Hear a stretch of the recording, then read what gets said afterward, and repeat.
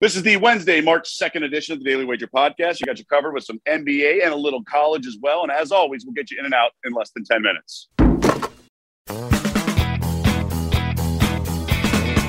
Welcome to the Daily Wager Podcast, presented by DraftKings, America's top-rated daily fantasy app. I'm Doug Kazarian, joined by Aaron Dolan and also my dog Arthur outside the vet because we are running behind on trying to get another vaccine. So we're sticking and moving there, Aaron.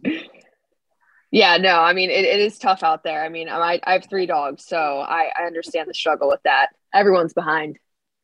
I had it all perfectly lined up and everything, but then, they're behind schedule a little bit. So we're managing, appreciate everyone's flexibility. So first things first, the big game is the Miami Heat at the Bucks. No Lowry expected, but I still like the Heat plus the points. I think they're playing good ball, and it sounds a little cheesy, but I think they want this more, if you will. I think it's going to be a bigger game for them. And getting 4.5 points, I'll take it. Yeah, with Milwaukee, I mean, they're not great against the spread at home. 12-21 on the season. As for Miami, they're 12-6 ATS this season as an underdog and 12-5 ATS against teams with winning percentage of 59% or better. That does come down a little bit when Lowry's not playing, but I think Miami has a really good shot at this. And the one player prop I'm looking at is Giannis under 46.5 points, rebounds, and assists. Now, he's only played 2 games against Miami this season. He lost both of those games. He had 25 par on December 8th and 27 par on October 21st. That December 4th game, he did not play, but Milwaukee was able to win that one. And this was actually quite interesting. I read this morning that Jimmy Butler, since he's joined Miami, Giannis has the second worst effective field goal percentage versus his expected mark against Miami rather than any other opponent that he's ever faced. So I thought that was pretty interesting. So maybe we see Giannis under his averages of 46.5 points, rebounds, and assists. Yeah, no, Bam did a great job, but having Butler, having others when they switch so much is key because you can't just no longer with all the switching now, you can't just have one defender. So that's a good point because they are such a high priority on defense. Any other NBA jump out to you? Yeah, the Knicks Sixers going to that game tonight. Last time I went to a Sixers game, I thought Harden was going to make his debut. He didn't. The Sixers got absolutely crushed by the Celtics. So I'm going to this one. Hopefully we have a better night. Tyrese Maxey over 1.5 made threes. He had 3 of 5 in the last matchup against the Knicks, which was their last game from beyond the arc. He's also averaging 1.1 threes at home. But I really think, considering that James Harden has been so well in this role of really facilitating and creating shots, that Maxey has just been open more and been able to take more threes. And he's hit over 1.5 made threes in both matchups that Harden has played in this season.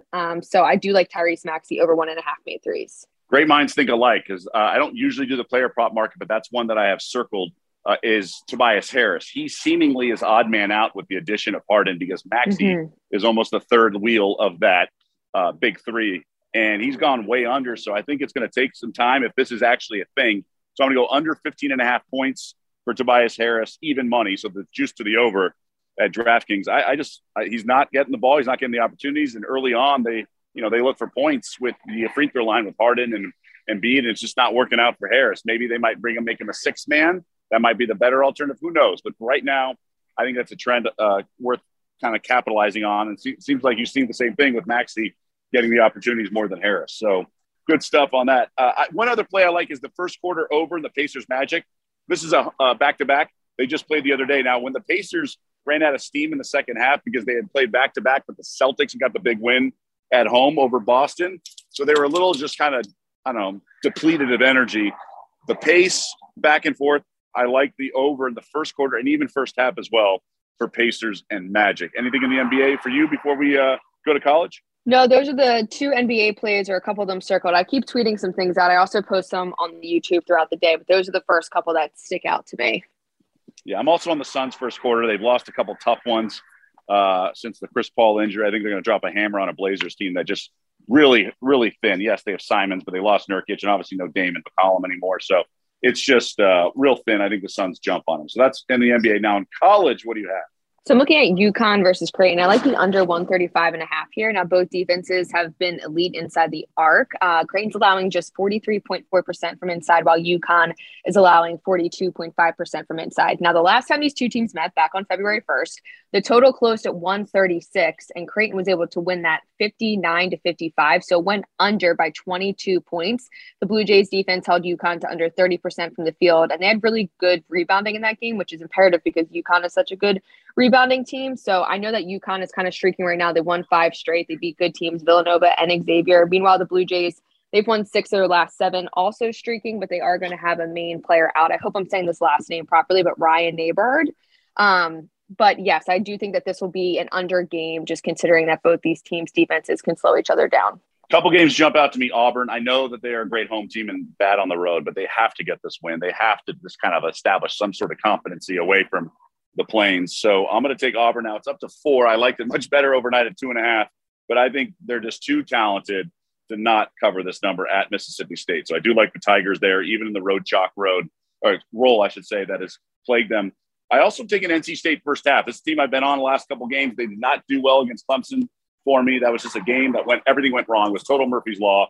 Then they waxed Louisville in the bounce back spot. I think NC State's kind of cooked.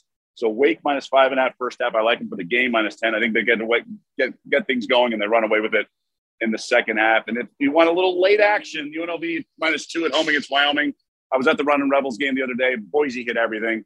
This Rebels team's solid talent level. Kruger's done a nice job. I would lay the 2 and have some fun with that game. Nothing crazy, though. That's just a small play for me. Fun. Love it. Yeah. All right. We're good. So thanks to you, Aaron, for the flexibility on the schedule, and Jackson, our producer, as well. And that's going to do it for us. We'll be back on the linear television, 6 p.m. Eastern on ESPN2. Hope everyone joins us then.